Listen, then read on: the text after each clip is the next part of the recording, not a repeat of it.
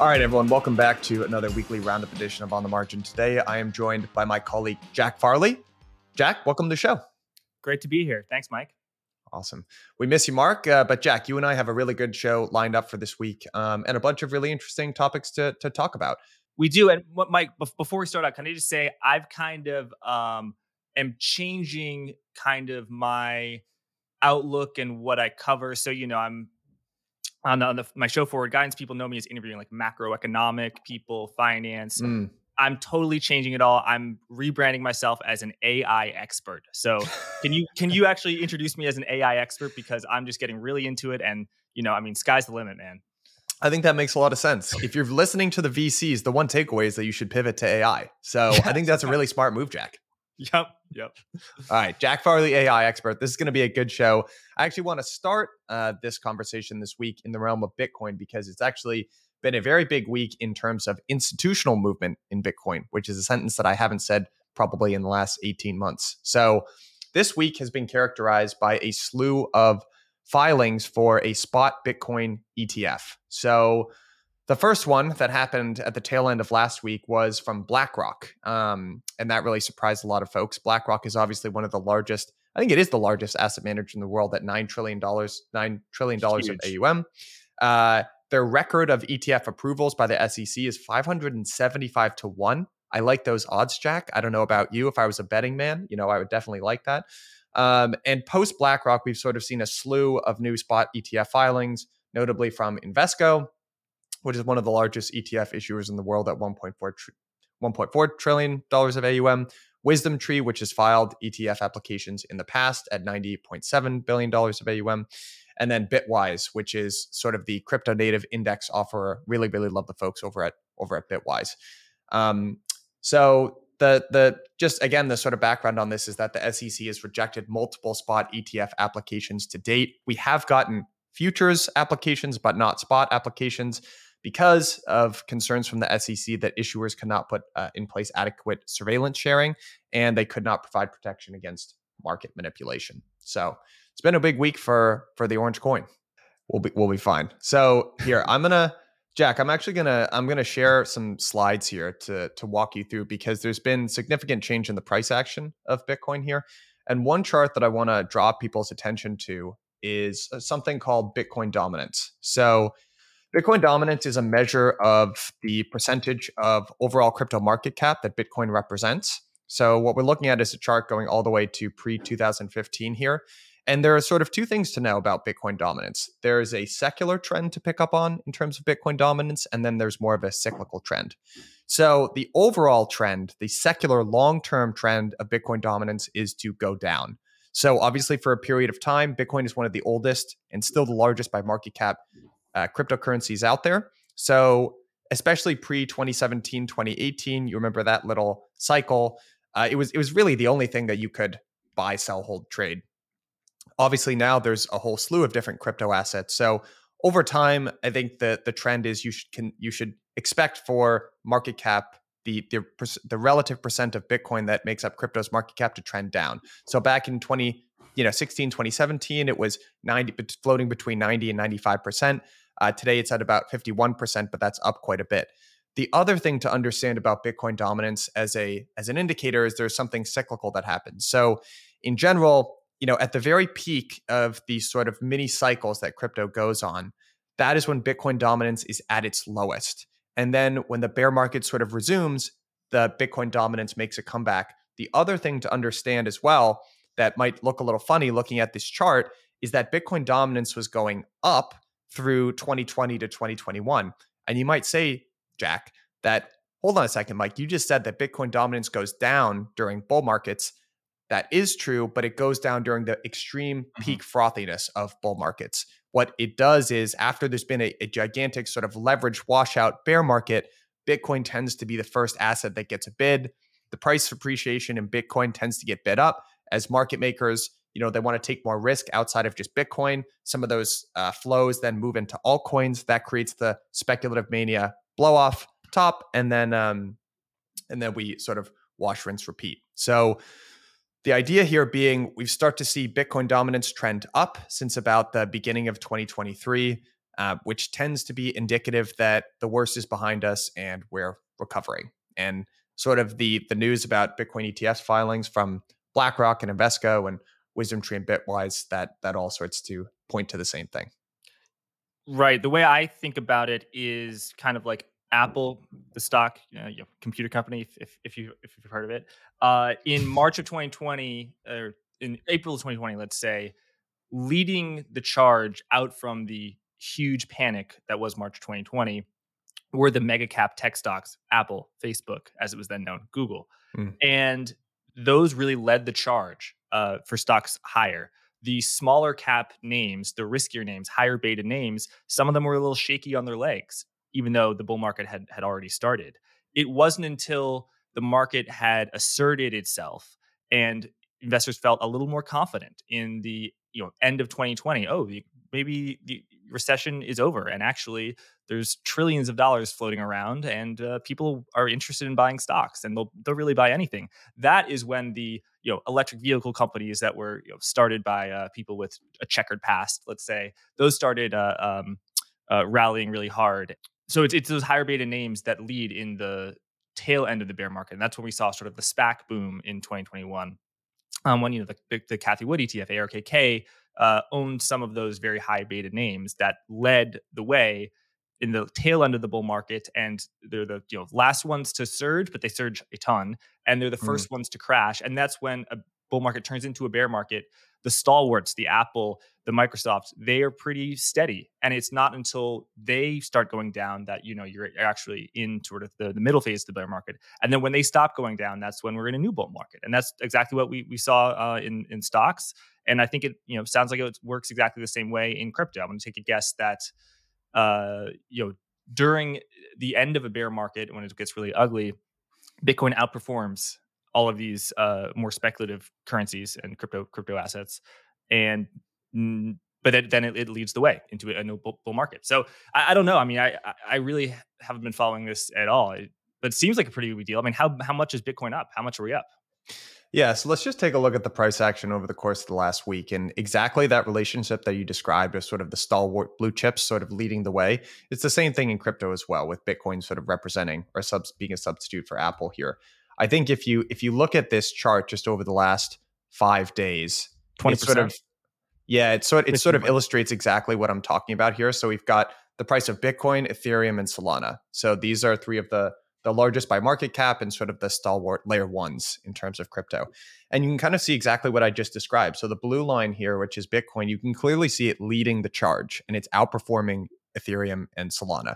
That is the sign of, in crypto historically, that's been the sign of a healthy rally as opposed to less healthy rallies when you have not necessarily Ethereum, but some of the less proven and tested layer ones or sort of the apps or sort of risky projects leading the way. That's indicative that people are being it's an extremely risk on market, and more often than not that's being driven by leverage. So the fact that we're looking at a very healthy market response to the news of the spot filing for from BlackRock and all these other issuers, I would just say that's a very good thing. You kind of want to own Bitcoin at the beginnings and the ends of bull markets, so not necessarily so much in the middle. So the other context here is that, and you've seen this in the price of Coinbase and these very public enforcement actions that the SEC is taking against Binance US, CZ himself, BAM Trading, and then Coinbase, of course, is that there's sort of been a wall of worry forming in terms of the regulatory climate for crypto in the United States. The only crypto at this point that has not ever been accused of being a security by the SEC is Bitcoin itself. So, this the what the market seems to be interpreting from the filing of BlackRock's spot ETF is not necessarily that this is guaranteed, but that BlackRock is very serious. They don't Yeah. fuff around with this sort of thing, and if they're filing for a spot Bitcoin ETF, it means they're pretty sure internally that they're going to get that application. So I think this is what you're sort of starting to see is there was an idiosyncratic break to the downside in terms of crypto overall. It's just been an absolutely brutal market for the last 12 months, even much worse than what's going on in the Nasdaq or the S&P. And I think you're starting to just see a little bit of mean reversion here. Right. Yeah. BlackRock they tend to not shoot blanks. And even though to me, the difference between a futures ETF and a spot ETF, even though my personal preference is it's going to trade the exact same way, who cares?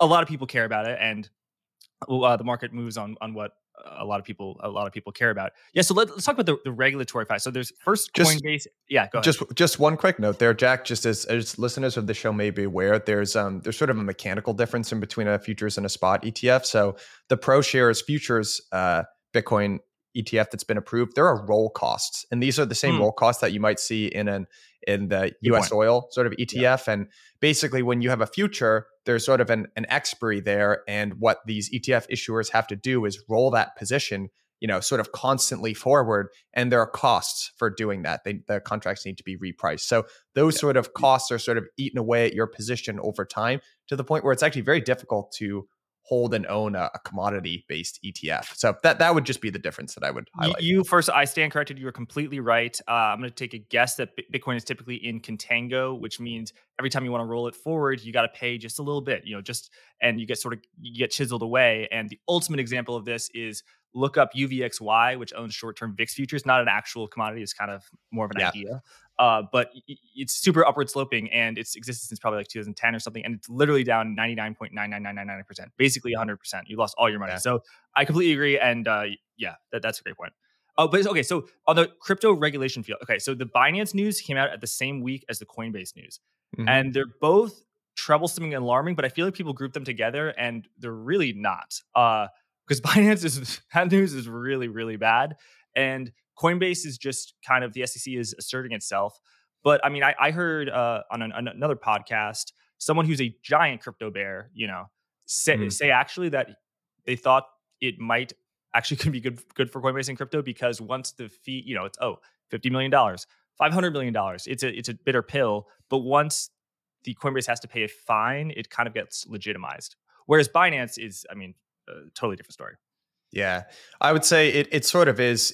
They've been unfairly lumped together just because of the timing, but I agree they're very different sort of allegations. So in terms of Coinbase, I don't have it in front of me, but the two big things basically are that the allegations that Coinbase has been operating as unregistered brokerage, and then there's the implication that the staking program that Coinbase runs constitutes a securities offering.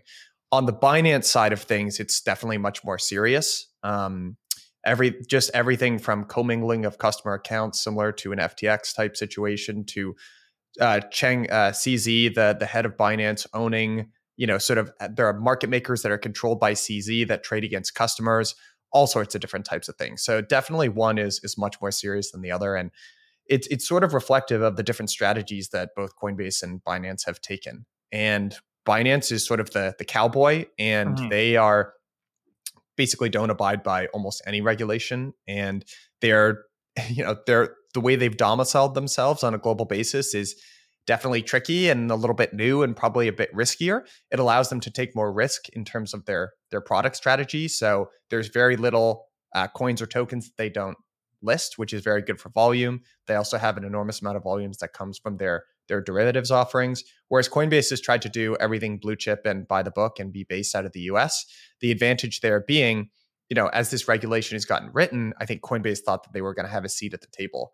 So far, that has proven to not be as good of a strategy. But the silver linings here is that, if we get a good outcome from the perspective of crypto and frankly, investor protections as well, then Coinbase might wind up with a relatively minor fine. They end up getting legitimized, where is the whatever ends up happening with Binance is more hobbling. And sort of the precedent that exists in crypto here is you could look at an exchange called BitMEX. And at one point they were extremely dominant in the perps market, which is a type of derivative.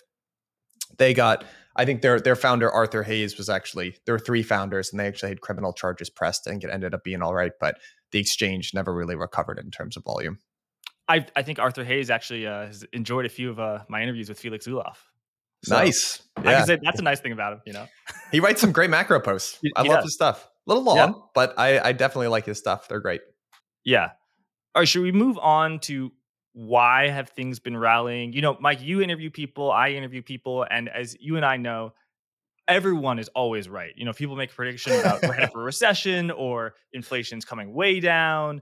depression, Fed could never raise rates, every prediction is right, Hmm.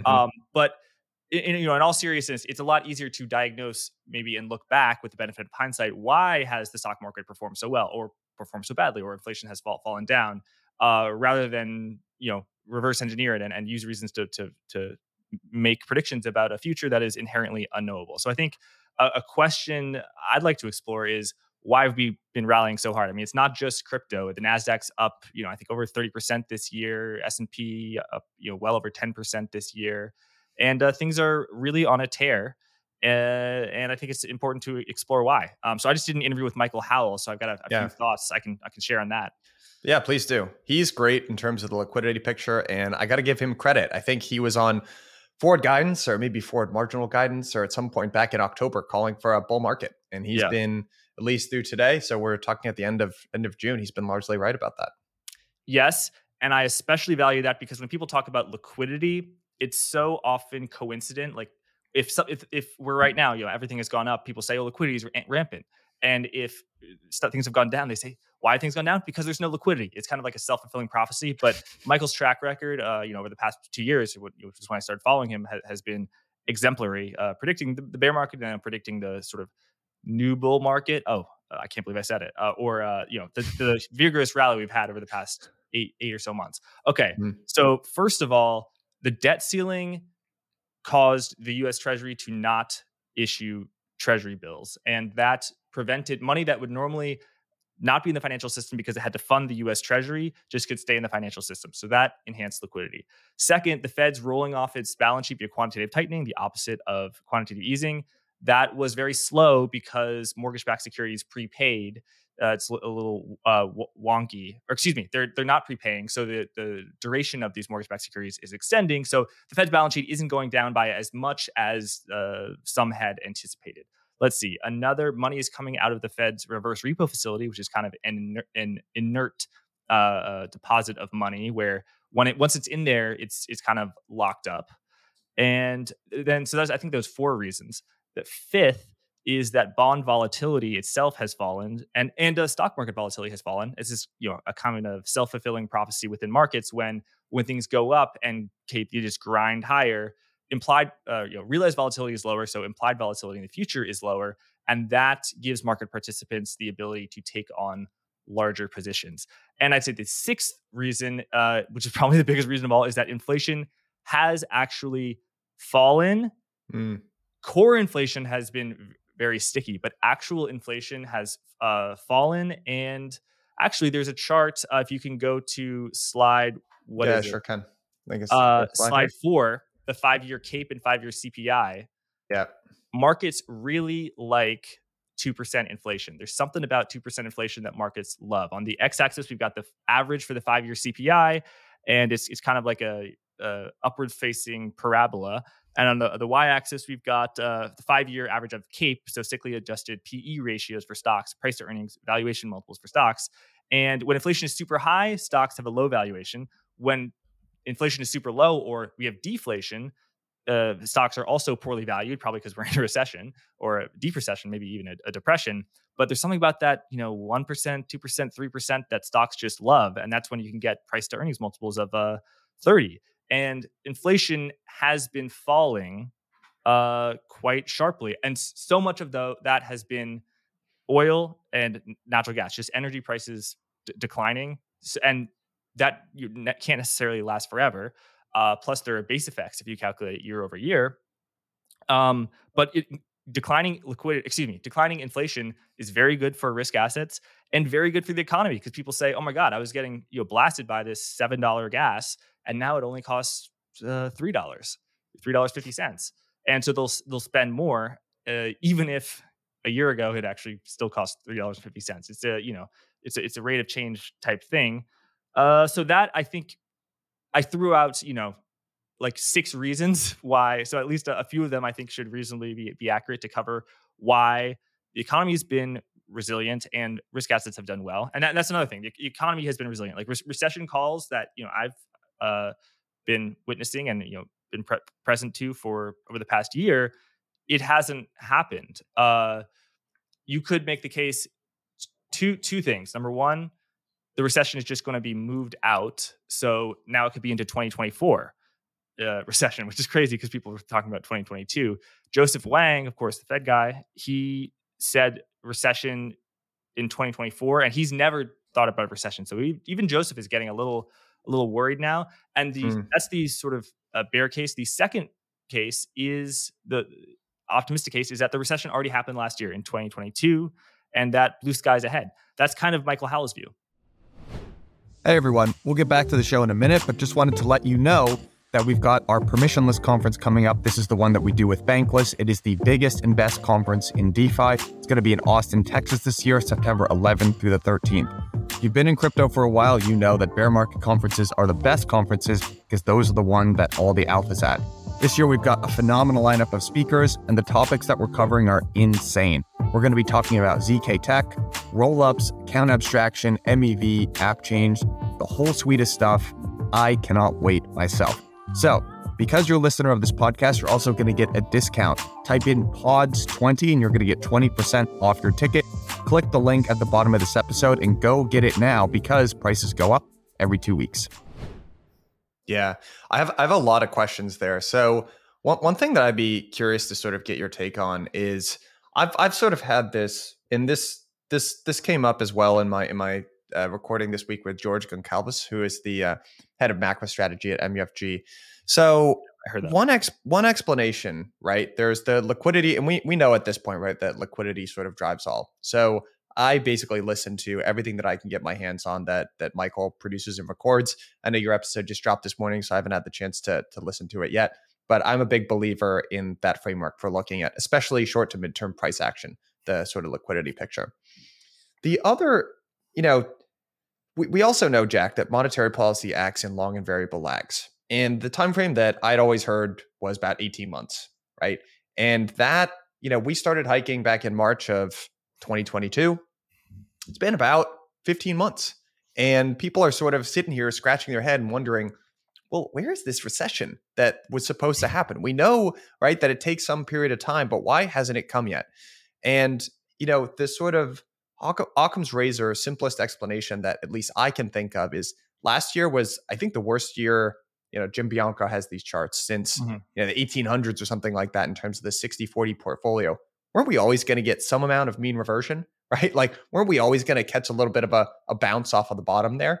Now, what's going on from here? I feel like we are still due. I'm in the Jack Farley camp that I don't think there's any such thing as a free lunch, right? When you withdraw liquidity and the M2 money supply and the Fed basically tells everyone that they want a recession, I think we're probably going to get a recession. Maybe it just hasn't happened as fast as we all might think. What would you say to that analysis? I mean, if you're in the Jack Farley camp, how can I disagree with you? I think you're right. And here's where I think Michael's description, diagnosis of why the market has rallied, why there has been liquidity is very apt and accurate. Yeah. But it's been mechanical. It's been all of these facilities that are way over my head and super complicated and, way over the head of many people who, whose job it is to understand this stuff. Frankly, it's just so complicated. It's just the way it happened. I don't think that the Federal Reserve is intentionally targeting a certain level of we'll tell the public we're doing quantitative tightening, but actually we're doing shadow quantitative easing. Michael kind of thinks that they are, Michael Howell, and he thinks that they're targeting a certain level of bank reserves, just over $3 trillion, that the level of bank reserves in the US actually dipped below it during the UK gilt crisis, and that since then the Fed has had its hand on the till, and I'm sure they've been observing it and tracking it. But these facilities that the Fed has set up, like the reverse repo facility, or the discount window, which was used a lot, and the new BTFP program used a lot in March, April, and June, May of this year for Silicon Valley. It's up to the banks to take up how much lending they want. If JP Morgan wanted to borrow $100 billion tomorrow via the discount window, it could. It just wouldn't make sense because they have an excess of cash, and their cost of funding is close to zero, and that discount window funding would cost 5%.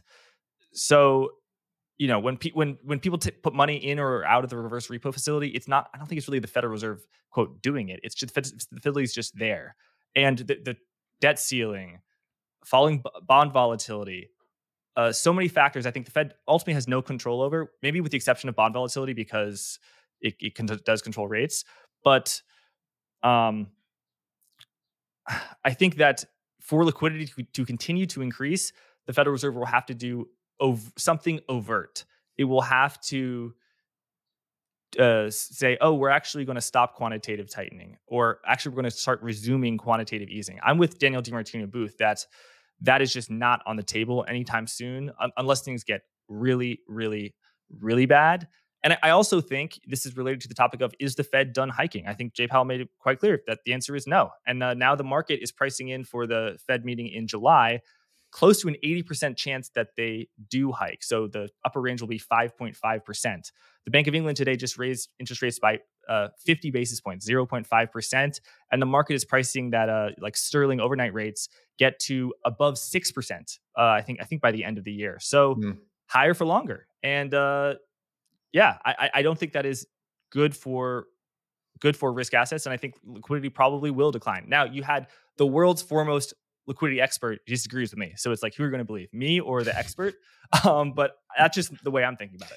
You know what? I think I was just looking here at my bookshelf, and there's this book called The Three Body Problem that I really love. And what it reminds me of, Jack, is the idea behind the three body problems is actually a sort of a spatial physics problem that was described a little while ago by some famous mathematician, where, if you have two bodies of with a known mass and sort of gravitational pull, you can understand based on a given period of time, based on how much they weigh and their acceleration, et cetera, where those two bodies are going to be relative to each other after a period of time. If you introduce a third body, you would think, if you know all of the factors, again, of how much they weigh and the acceleration, et cetera, you should be able to, after those three bodies interact with each other over a period of time, know exactly where they all are relative to each other. Turns out you cannot do that. It's actually very, very difficult. And when I think about liquidity, there are three things that I think about. There's the reverse repo facility, there's the Fed balance sheet, and then there's the TGA. And somehow these things together, I feel like you should just be able to tell what the liquidity picture is going to be. These are known relationships relative to one another. And yet for some reason, to me, they produce this weird third body problem sort of outcome when it comes to liquidity, where it's just very difficult to measure at any given point what liquidity is going to do. And maybe ultimately liquidity is sort of what it needs to be based on political needs. And I've told you this before. My favorite episode that you've done of all the great episodes that you've recorded over the last 6 months was the interview with Sir Paul Tucker. Oh. And Sir Paul Tucker also went on a Grant Williams show, which I highly recommend people listen to. But he sort of described this political brinksmanship that sometimes happens in between monetary policymakers and fiscal policymakers, where let's say there's some sort of big event, like a COVID style event that happens and monetary and fiscal policymakers meet. And they say, hey, we've got to do something about this. It will be better if we work in tandem as opposed to working separately. Okay, everyone meets in a room. They say, hey, I'm going to do this. Maybe I'm going to cut rates. And, the government, the fiscal policy side of the aisle, they say, I'm going to spend money. We're going to increase deficit spending for a little bit. Okay. Then everyone leaves the room. Then there's a little bit of a game theory that goes on where, you as the monetary policymaker, you're like, I want to hold up my end of the bargain here. Your political advisors tell you should not do that. You absolutely shouldn't. XYZ risks, you're not taking into account XYZ, and you say, okay, well, what if I didn't fulfill my side of the argument? What would end up happening? The other guy who is also in this agreement would have to do more, right? Because if you don't fulfill your side of the bargain, then fiscal or monetary is going to have to do much more to get to the same result, and you're going to be totally fine. And I feel like that's a pretty good lens to look at. Like you and I get on here and we talk about the Fed very often, right? What's fiscal doing? What is fiscal doing? Because we're talking about Jerome Powell channeling his inner Volcker, getting up there, raising rates to, by the way, a historically normal range for interest rates.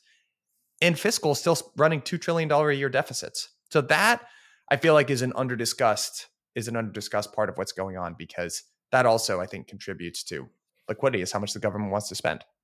Completely agree with you. I think fiscal matters so much. When the government borrows money, it's a government deficit, and a government deficit is the private surplus. Whatever the government, is debt. That's what the private sector is getting kind of for free, and I'm putting that in quotes. uh, Ultimately, I would think that the if the U.S. government borrows so much money, the supply would cause interest rates to rise, bond yields to rise, because it would have demand. I think that's the model for every single country doesn't have the global reserve currency, which the U.S. dollar does have, and then the Federal Reserve can step in to buy that debt as well. I think China, it's not that they haven't been dumping treasuries, but their treasury holdings have been somewhat declining. I think over the past 10 years, and that happened while the Fed was doing a huge amount of quantitative easing. So, I think if the Federal Reserve does not come to the rescue and buy these treasuries, and the economy is still very strong, so growth and inflation are still high, and particularly inflation is high, I can see bond yields rising more, and that would increase the fiscal expense. Now, the demand for treasuries is just so massive that of course there will be a bid, and it could be even lower. I mean, people who've been predicting high treasury yields since 2008 great financial crisis. The prediction has not worked at all up until like about a year ago. Um, but yeah, fiscal has been huge, no doubt. Yeah, I agree. Speaking of maybe less on the fiscal side, but more of Jerome. Jerome's had a couple of, or Chair Powell, I should say, has had a couple of Senate meetings this week. First name basis. Yeah. Sorry, that was very, very familiar. I apologize, No. Chair Powell, if you're listening here. But I know you actually tuned into some of those, so I'd love to sort of get your high level take on what those hearings have yielded. I mean, he's made it pretty clear at least one more hike, and probably two. He's talked a lot about forthcoming bank regulations that are going to be coming, but the proposal there's not even a final draft of the proposal yet that would maybe increase capital requirements for large banks. And a lot of Congress people are asking, what about the small banks? He said, don't worry about it, but they still are worried about it. But yeah, I mean, it's funny. The last time he was in Congress was a day or two before, I think literally one day before Silicon Valley Bank failed. So the timing is strange. Yeah, no, not exactly great. I mean, I think that's what we've been talking about here. I mean, the Fed wants to be data dependent. I think the pause was actually a pretty savvy tactical move to give themselves a little bit more time. It seems like although core PCE has been particularly sticky and has not trended down the amount that they've wanted, they've given themselves a couple of months of reprieve to hope that it continues to trend down, and then they can be data dependent and and not risk breaking the system with more aggressive hikes. So yeah, I think about one more hike sounds right.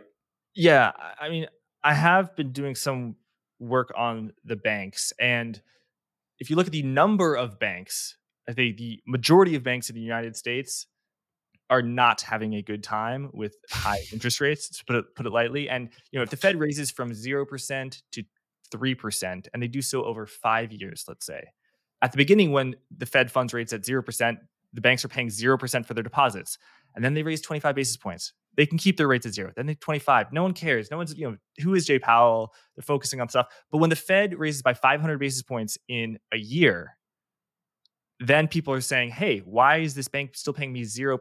So that's why all these regional banks are paying 3% for their deposits, their total cost of funds. Their spot cost of deposits could be even higher in some cases. And they made loans at 4%. And so their net interest margins are very, very narrow. And that's just their gross profit. And then there's they've got to pay, for their people, they've got to pay for all the costs, also, insurance, all sorts of things. So if the banks, I think, were not publicly traded, they could just handle a few quarters of losses and it would be fine. But I think you have this phenomenon where the bank is going to lose money, even with credit loans not going bad. But it's net interest margin. It's just the math doesn't really work. And then so the stock sells off, and then depositors think that there's they smell smoke, so they think there's fire, and then they leave, and then the stock falls further, and you get this kind of doom cycle. I actually think that the large banks are in a quite strong position. I haven't looked into this new capital rule, and I think the banks are selling off today on the Thursday of June 22nd, perhaps on fears of this, although you never know the reason why anything moves. but they are in a quite strong place, and they could lend much more if they wanted to. I also, I don't want to say no, but I have a strong inclination that regional banks are pulling back lending quite strongly. And I don't know whether large banks will be there to fill in the gap. During the great financial crisis, large banks withdrew lending so much, and regional banks actually, I think, lent more, and they tried to fill in the gap, but they couldn't, and that's why lending really contracted, and that lasted for a long time. Um, but yeah, regional banks are pulling back. And I did an interview with Randy Woodward and John Tuhig. John Tuhig trades loans, and he said it's just really tough. Talk about liquidity. Liquidity in the loan market is not there. Liquidity in the housing market is not there. If you want to buy or sell a house, liquidity. So that's one thing I talk about with Michael. He's only tracking financial market liquidity, not liquidity of other things. And there are things such as loans and housing, particularly commercial real estate loans, where there's no bid, and the phones are silent. You can just plug them out because there's no need to have a phone.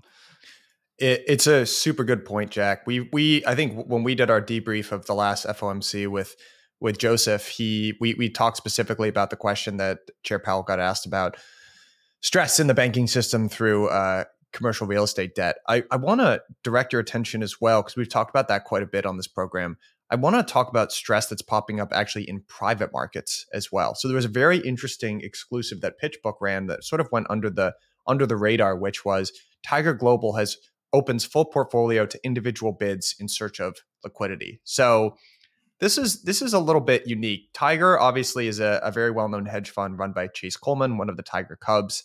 They made a name for themselves for many years. They've got a public and a private market side of things. But really during this last sort of bull market mania, they really went big into specifically late stage private markets. They're very active in crypto, which is frankly where I'm most familiar with them. But there were all these stories about, XYZ company raising $150 million at X valuation, and they would come in and take down the whole round and double the valuation. And many such stories like this. And then once everything rolled over, they did a little bit of a cap raise. It wasn't as much as they ultimately would have liked. And now they're doing something that I think is pretty unique, actually, in just opening up their books and offering anything for sale, right? Including the prize hogs, so to speak. So this to me signals quite a bit of stress. And I think it is, this could be unique to Tiger because, to be honest, they were taking probably more risk than in retrospect it was wise to do. They're also super heavily invested in China, and those stocks have suffered a lot. Yeah, correct. Exactly. So they were operating in a very risky space. And what they were trying to do is sort of create an index of sorts. If you wanted exposure to these specific sectors of the market, they wanted to just be broad exposure for institutional investors. So I saw where they're sort of going with it, but now it's rolled over and it's kind of going against them. The question that I think bears asking is this the tale of a large hedge fund with a very healthy risk appetite, or is it the canary in the coal mine, so to speak, for private sector assets such as private equity or late stage venture? Because I would imagine they're not alone in feeling some of this pain. Yeah. So Chase Coleman, a hedge fund manager. So that expertise and the expertise of that team, I presume something akin to, I'm going to go, long JP Morgan, short Bank of America before earnings. Something that it's a pretty narrow skill set of long and short, and you got a team who does options. Maybe you trade currencies, macros, stuff like that. But you really, and this is key in investing, you don't want to go out of your lane. Like Charlie Munger and Warren Buffett, when they read an annual report about, do I want to invest in this company or no? Let me learn a little bit about it. They said within 30 seconds, they can just say, this is too hard. Oh, this company, it's in Brazil. What does this business do? Like, I don't really understand it. You got to really understand the business. And I'm sure that they are very good at, going long, short and other styles of investing, but they ventured, pun intended, into places where they did not have expertise. Maybe they didn't have the deal flow. Like, yeah, you're going to beat retail, your well compensated portfolio managers are going to beat the retail investors that they're competing against in the publicly traded long short type arena, but they may not beat Chamath Palihapitiya and all the venture capitalists in Silicon Valley who know everyone and are in the thing. And so, I mean, I just heard and read stories, and I don't have any inside knowledge, just about Tiger Global trying to force their way into deals in the same way that, a tourist in an island town will try and get into a club by just like, I have all this money, like clear bouncer, take my money. It's like, you're not the smart money. You're not. This is not your home.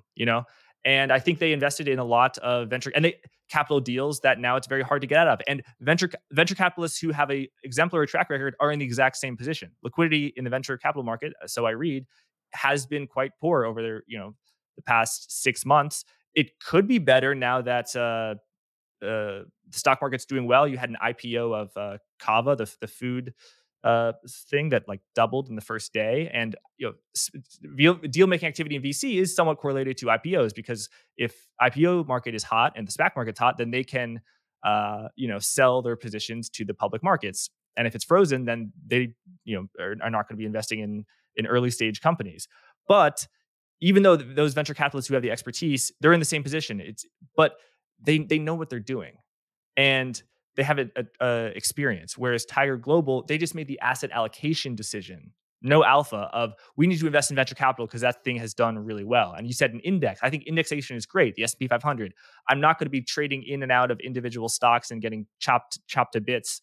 And I think passive investing indexation is great, but you should be trying to generate alpha if you're doing the venture capital market. And by doing all the hot deals and chasing, oh my God, this company raised at 80 billion, I'll offer them 90 billion. Don't worry about it. I think that's just kind of a recipe for trouble. And perhaps that's what you're seeing.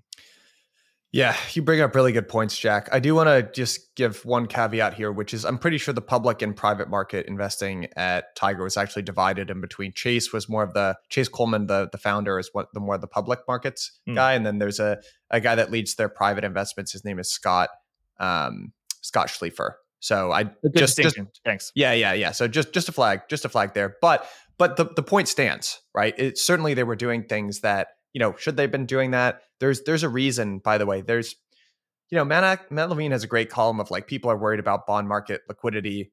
The reason being, there are these ETFs that, sort of are these indexes of a whole bunch of different types of bonds. People have for a long time made the argument that each bond is different, right? It's every single one is underwriting a different bit of risk, a different period of time, at a different rate, and you can't necessarily you're presenting a wrapper that gives the illusion of liquidity without real liquidity in the underlying asset. And there's probably a little bit of that going on as well here. And maybe the high level idea seems very enticing of an index where you can just get broad exposure to late stage private markets.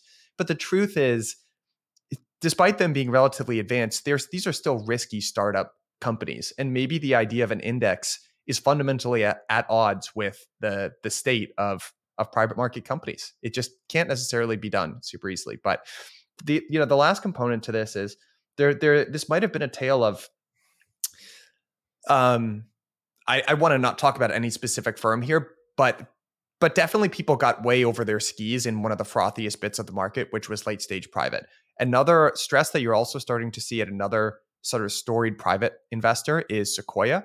So Sequoia's there were a couple things that I thought were pretty interesting. There was their heritage vehicle, which allowed investors to carry over from private markets, which, to your point, Jack, is really where Sequoia specialized and built many, generational businesses. And they sort of ventured into the more public side of things, which was maybe a sign that they were getting into unfamiliar territory or ground that they weren't as familiar with.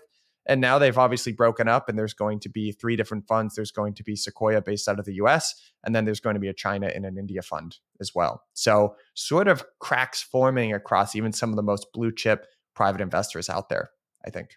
Yeah, and the message is just stay in your lane. You can't be an expert in everything. You can't have alpha in anything. It's hard to have alpha in a tiny niche of the market. But if you try and have alpha in everything and get in every deal and do all sorts of trade every asset class, all sorts of strategies, you're likely going to be mediocre in all of them, if not bad. Yeah. So you're saying just keep a healthy dose of humility, Jack? Stay in your lane? Come on. What is it? Give us some actionable advice. Well, if you have an edge. And if you're actually doing your homework and you're many hours a day, you're pouring through the filings, you're looking at doing all this research, you're doing back tests, you're doing all sorts of stuff, and you think you're doing it, better or more efficiently, better research than the other professionals, and you think you have an edge, then go for gold. I mean, there, folks sitting outside this room on the Blockworks crypto research team who, I think they do have a chance of beating the market when it comes to crypto. But like, I wouldn't, I'm not going to get involved in any sort of very niche, micro cap coin that, I'm gonna get my face ripped off. I'm gonna stick to my knitting. Crypto is not my expertise. Yeah, I would completely agree there, Jack. All right, last story that I want to end on here with you is I want to actually take us across the pond here to our fellow citizens in the United Kingdom, where inflation has been an absolute beast of a problem. I've got some charts here to view. So to be totally clear, no matter where you sort of fall on the inflation is transitory sort of side of things, obviously it's still a problem over in the US, but it's far worse in the UK. And what we're seeing here, I've got a chart here of CPI inflation in the UK, the Euro area, and the US. And you can see in the US, it's obviously the lowest. The Euro area is higher, but UK, we're still printing eight some odd percent, right, of inflation, and that is a very large problem. So the yields of gilts have responded commensurately. And if you remember back, I believe it was November of 21, was it, that there was that strain in the gilt market, and we saw we had our mini budget plan, which saw the prime minister end up getting kicked out in one of the shortest reigns ever.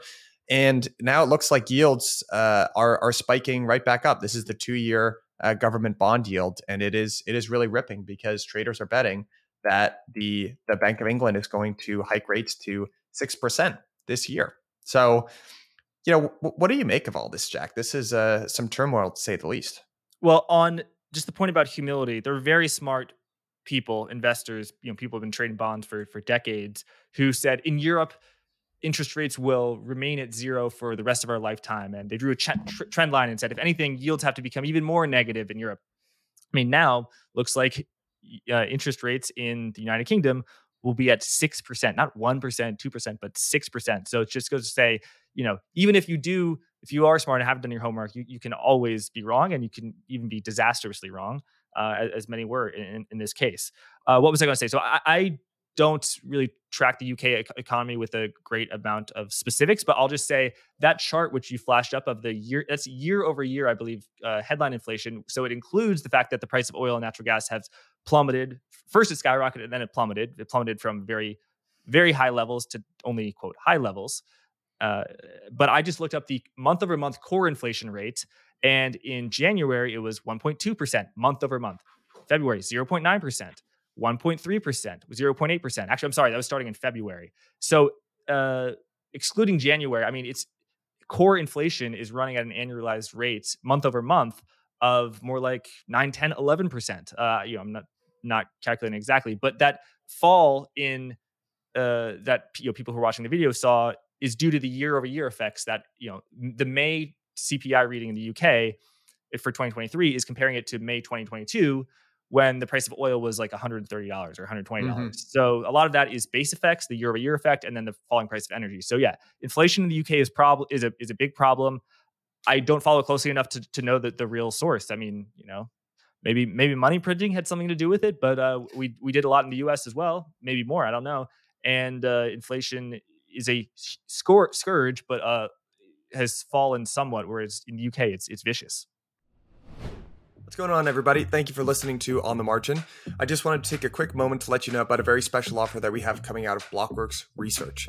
Now, many of you will probably be familiar with our platform, but Blockworks Research is the most blue chip spot to get research, data, governance, models, and a whole lot more about the leading DeFi protocols in the space. I've leaned on our analysts time and time again to explain complicated concepts going on in DeFi to me like I'm 5 years old. They can do the same for you. If you invest in DeFi or are just interested in it, it is an absolute no-brainer. As a listener of On the Margin, and to say thank you all for listening to the show, you can use Margin 10 for a 10% discount, and that gives you access to everything, which would be weekly in-depth reports, live data, all of that good stuff. So again, that's code Margin 10 for a 10% discount. Link is in the show notes. Sign up now. Thank you later. Yeah, I'm in complete agreement with you there. And I think two things that just might be worth calling out is that despite this talk of the US losing its prominence on a global stage, et cetera, other countries still look to the United States in terms of policy. And that is especially prevalent, I would say, for the central banking community. And, I am a believer in this idea that everything trades off of the 10-year, the US 10-year. And what we're doing over here in the US, you know, we are sort of one of the few central banks, I would say, that can claim to be truly sovereign and in control of our own destiny.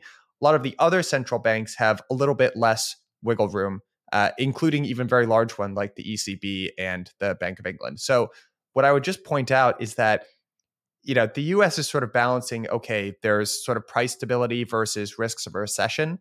And even those two things are very difficult to keep in mind over here. But the European central banks have the additional challenge of, placing their own policy within the context of what the United States Federal Reserve is doing. So that's one additional layer of challenge for them. The other thing to point out is that, part of the reason people have really been stumped over here in the United States about housing. So we've had mortgage rates, scream up from sub 3% to 1.7%. And there were all these charts, right? You probably saw this is what the average American could afford, at a 3% mortgage rate, and this is what they can afford at a 7% annual mortgage rate. And that implies something like a 40% dip in terms of housing. And we haven't even got close to that. It actually looks like smarter people than me, it looked like the bottom is forming in housing. The thing to note is that the vast majority of mortgages over in the United States are a fixed rate. In the UK, it is not so. It's much more common for the first five years or so to be fixed rate, and then you either need to refinance it or it just pops right over to a variable rate mortgage. So the impact could actually be much larger for the average person of rates and mortgages going up in the UK than it is in the United States. Yeah, I mean, this is the ultimate example of not on my bingo card. I thought, yeah, high mortgage rates must slow the housing market down, and they did slow, origination activities because fewer people wanted to take out a mortgage or definitely refinance. Because why would you refinance a 3% loan to borrow at 7%? Right. But home building stocks are on a tear. That's another point Michael Howell made out. You have to respect the internals of the stock market. The two best performing sectors, or I guess subsectors, industries in this are semiconductors and home builders. Very cyclical stocks, indicating that we are emerging from a slowdown and that growth is going to be robust. And I typically I'm not a guy who says like the bond market is telling me this or the stock market is telling me that. But if you are one of those people, the stock market, you got to respect it. That's what the stock market is telling you. And yeah, I think home prices are going up. And if you look at like the sales price of new homes, that's where a lot of the activity is, because people don't want to leave their homes because they have all these, they want to sit, in their house, just looking at their 3% mortgage and feeling good. So they don't want to relocate. So the stock of existing homes has fallen. So new homes have to fill in the gap. And that's why those home building stocks are doing so well. But yeah, it's a really surprising. And this is another thing about recession. It's like if you think that we're in a recession now, but you say, oh, an asterisk, oh yeah, home building is strong, but that's only because of this reason. Oh yeah, well the labor market, oh, but that's because of this reason, because the BLS is doing something. It's like, you really want to have a recession call with 12 asterisks? Like that's pretty close to not having a recession.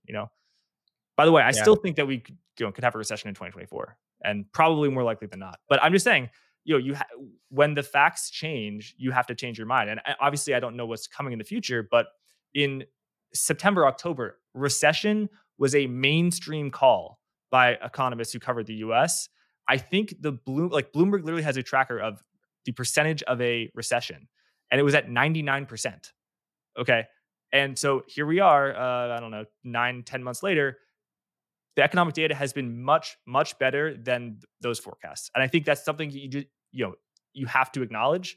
Obviously, anything can come in the future, and I'm not particularly optimistic, but I just think, for the sake of intellectual honesty, you can't just, double down and never admit that you were wrong, so. I totally hear you on that, Jack. Just kind of a high level question for you. Ignoring all the economic data that you and I parse out pretty regularly, does it feel like a recession to you right now? Uh, I'd say no. I'd say no, and I think I it's not good to extrapolate from your lived experience, especially if you have a narrow experience such as myself, where you spend a lot of time in a city and you really, if you're a salesperson, you're okay, I'm in Florida, now I'm in Mississippi, now I'm in Alaska. You really do get to pound the pavement and see what the American economy is like. But I don't have that experience. So I would rely on more of a data driven view than my own sort of feeling. But yeah, I would say no. Yeah. I think it's a little tough in this particular moment in time. You obviously extrapolate your own experience to some degree. George Goncalves this week in our interview actually gave a pretty good overview of it for me, which is that there's a bit of a white collar recession Oh that's yeah. going on. And you are starting to see, I mean, frankly, these were headlines 6 or so months ago. It was every big company from Google to Facebook to Salesforce was cutting heads left, right, and center. That was after having done an enormous amount of hiring. I haven't gone back and checked, but I would guess their headcount is still well above where it was in 2019 before we were going into COVID. But you start to see that now. There were a couple banking headlines and things like that. So what it seems like is happening, because some of these bigger sectors, right, like housing and home builders, those have not been nearly as strained as you and I might have thought. Those are industries that employ a lot of people. Whereas, frankly, a lot of the knowledge worker, more white collar side of things that, you know, have less people, they're very richly paid, right? Often, maybe there's more of a recession in that part of the country, and that's why that's another reason why it's not appearing as much in terms of the overall unemployment number as well. So, I think that's objectively true that a majority of the layoffs, as a percentage, not number, but a percentage, have been concentrated in technology and finance, typically higher paying jobs, typically a fewer number of jobs. I was surprised to learn, I think information technology hirings are only 4% of American jobs. So that is not, the average American worker is not a technology employee at all. That is not accurate. yeah, And I think government has been strong, so it's not a huge bull case when like the biggest employer growth in employment has been the government. But home building, manufacturing, many industries have been strong that employ far more people, service workers, and I think home building that has been robust, but it may stop a little bit, particularly on the multifamily side. But again, it takes so long for this to work through the system. I mean, like I did an interview with Dan McNamara, a credit investor who's very bearish on commercial real estate. He's basically like the Big Short, but for commercial real estate and office. So he's mm, short all these commercial mortgage-backed securities. And if you listen to that interview, you can get pretty scared, and it sounds like a disaster. And he think it is, but it's a really slow moving train. If it's a train wreck, it's a slow moving train wreck, and it could take 1 to 2 years for all this stuff to go through the pipeline. So folks getting all bared up, 9 months ago, they're a little too early. And in the investment game, being early is the same thing as being wrong. yeah, I would tend to agree with you there, Jack. It's the truth is it often is a little bit more nuanced than we all like to. It doesn't make for as good of media, right? It makes for better media to just stand up and say, this is absolutely happening. But oftentimes it takes a little bit longer and it's a little bit more nuanced in terms of, we're dealing with a very large, very complicated system in the form of the economy. Very Yeah, difficult to yeah, predict these things. and I feel like companies doing dumb deals, that was something in 2021 and 2022. And I'll give you an example, like, you know, Netflix paying a gazillion dollars to Harry and Meghan, the Duke and Duchess of Sussex, to do like 12 episodes of a podcast or something. Like the they're cutting back. Those are the first things that get cut. Is like the the the dumb sort of exposures. I don't know. I just saw that in the headline, and I was thinking. As a podcaster myself, I couldn't help but observe that. Like 12 Yeah. episodes. You're not a podcaster. You do 12 episodes. Yeah, I'm in complete agreement with you there, Yeah. Jack. So, and that those sorts of decisions, maybe we'll call it questionable ROI to say the least. I mean, you could do that across every spectrum of management and field of business or whatever over the course of the last, however many 10 years. I think one of the realities that's so if you trace it back to sort of this misalignment in between fiscal and monetary, then you say, well, monetary's been overactive because fiscal hasn't done necessarily enough, or they're not spending on the right type of thing. God knows they're spending a lot of money. Then what the decision has basically been to blow a bubble in assets. That has led to a bunch of capital misallocation that has not rewarded good risk management.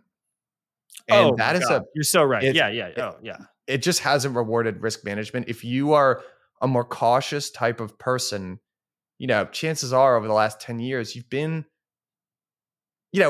I think that sometimes unfairly gets construed as wanting to see the world burn. I think the more charitable way of describing it is people inherently want there to be consequences for actions. And Yeah.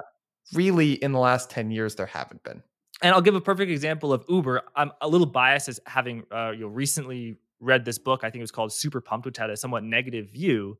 But Mm. as a company, you should be profitable. You should make enough money to pay your employees in excess at the bare minimum. Unless you're starting, if you're starting, or if you have a bad quarter, everyone has a bad year. It's cyclical stuff like that. But I mean, a company like Uber that was structurally unprofitable, and that more over a decade since its founding, it has. I don't think it ever turned a net income profit. EBITDA, of course, everything. But in terms of real non-fake numbers, I don't think it's ever made money. And I mean, that was just juiced to the gills by venture capital money. And it's saying, oh my God, if you can grow at 50%, that's perfect. We'll give you all the money. You can burn as much money. And it's just, they've burned so much investor money. And I think even more bad consequences, investors can burn their money, whatever, it's fine. But it has negative consequences against the taxi companies that actually had to pay for costs that weren't internalized because Uber had this $60 billion war chest. And I mean, Silicon Valley, like, there's so many great technologies that have come out of Silicon Valley, but I'm just like, where are the great IPOs of the past 5 years? I mean, let alone have they done something good for society, but I'm just talking about investor returns. I mean, their product, I mean, there's scene in Mad Men when a guy was like, I don't like their product. And just like, you got to be putting out some better products. I feel like one of the challenges that I would say comes from technology is, ideally, if I was a government and I was trying to think about what is the best outcome for the majority of people, you would sort of want outcomes where the returns have a relatively even distribution, not perfectly even, right? The people that take risk and manage others and harness social capital and real capital, and to generate returns, you'd want some outsized returns to accrue there. But generally, you wouldn't want it so that, to use hyperbole, a company that was spun up and managed by one person could accrue $1 trillion worth of value, right? You wouldn't think that would be, because so many people would not be served by that outcome. One of the challenges of technology is it does have this winner take all dynamic that, value can be created, but it accrues so unevenly. Like if you look at, to the counterpoint to what you just mentioned would be, if you look at the S&P 500, the largest companies, they're like all tech companies now. And if you look at for every Uber that exists, there's a Facebook now that thing just spits off cash. Same thing with Apple, same thing with a lot of these companies that are unprofitable for a period of time. I think the thing that is more challenging, and this is only going to get worse in the era of crypto and AI, is these aren't job creators, Jack. Many of these, and I read the Mark Andreessen thing. I get it. I don't want to be a Luddite. I know that these technologies tend to create new jobs. I don't actually know. 20 years into the internet, I would actually argue that that's not true. I do not think that the internet has created more jobs than it has probably destroyed. And that doesn't have to be a bad thing, but we have to have an answer for it as a society. Otherwise, you're going to get a bunch of unemployed, disenfranchised people that are not happy. And that's not a good outcome either. I'm with you. Yeah. Yeah. All right, partner. I think that's all the time we have on that positive note. Jack, I think we can leave it. Actually, just to say one thing that is exciting. You often, I think if I had to put my finger on the general sentiment and mood of people out there, not as happy as people have been in the past, I would say. I don't think I'm reaching too far to say that. I do think there is a lot of opportunity, especially if you're a young person, in the workforce. Like, there is so much cool stuff going on, and I don't know. Despite sometimes I feel like the stuff that talk about on the show is skewed a little bit negative, I think there's so much to be optimistic and positive about at the same time. So I want to leave it. Completely agree. I also say, I'm joking that I said I rebranded myself as an AI expert. I mean, there's so many people on Twitter who are just like, I'm an AI expert. Here's 10 things that you need to do so you don't get. And I feel like the narrative has gotten ahead of itself, but I feel like in investing, it actually hasn't. Like you aren't seeing deals you haven't seen an AI SPAC deal. You've actually seen an announced one. So I think the AI is moving past its early stages and it's moving into its middle phase. So I still think there are a few more innings left in that AI thing. And I'm not even saying that is a market call. It is not a view of the fundamentals on whether it can improve all this, and make things more efficient. It could have some legs. It'll have legs. I actually, Jason, my other co-founder, he is a very early adopter of technology. Always on like the newest thing, has to get the newest.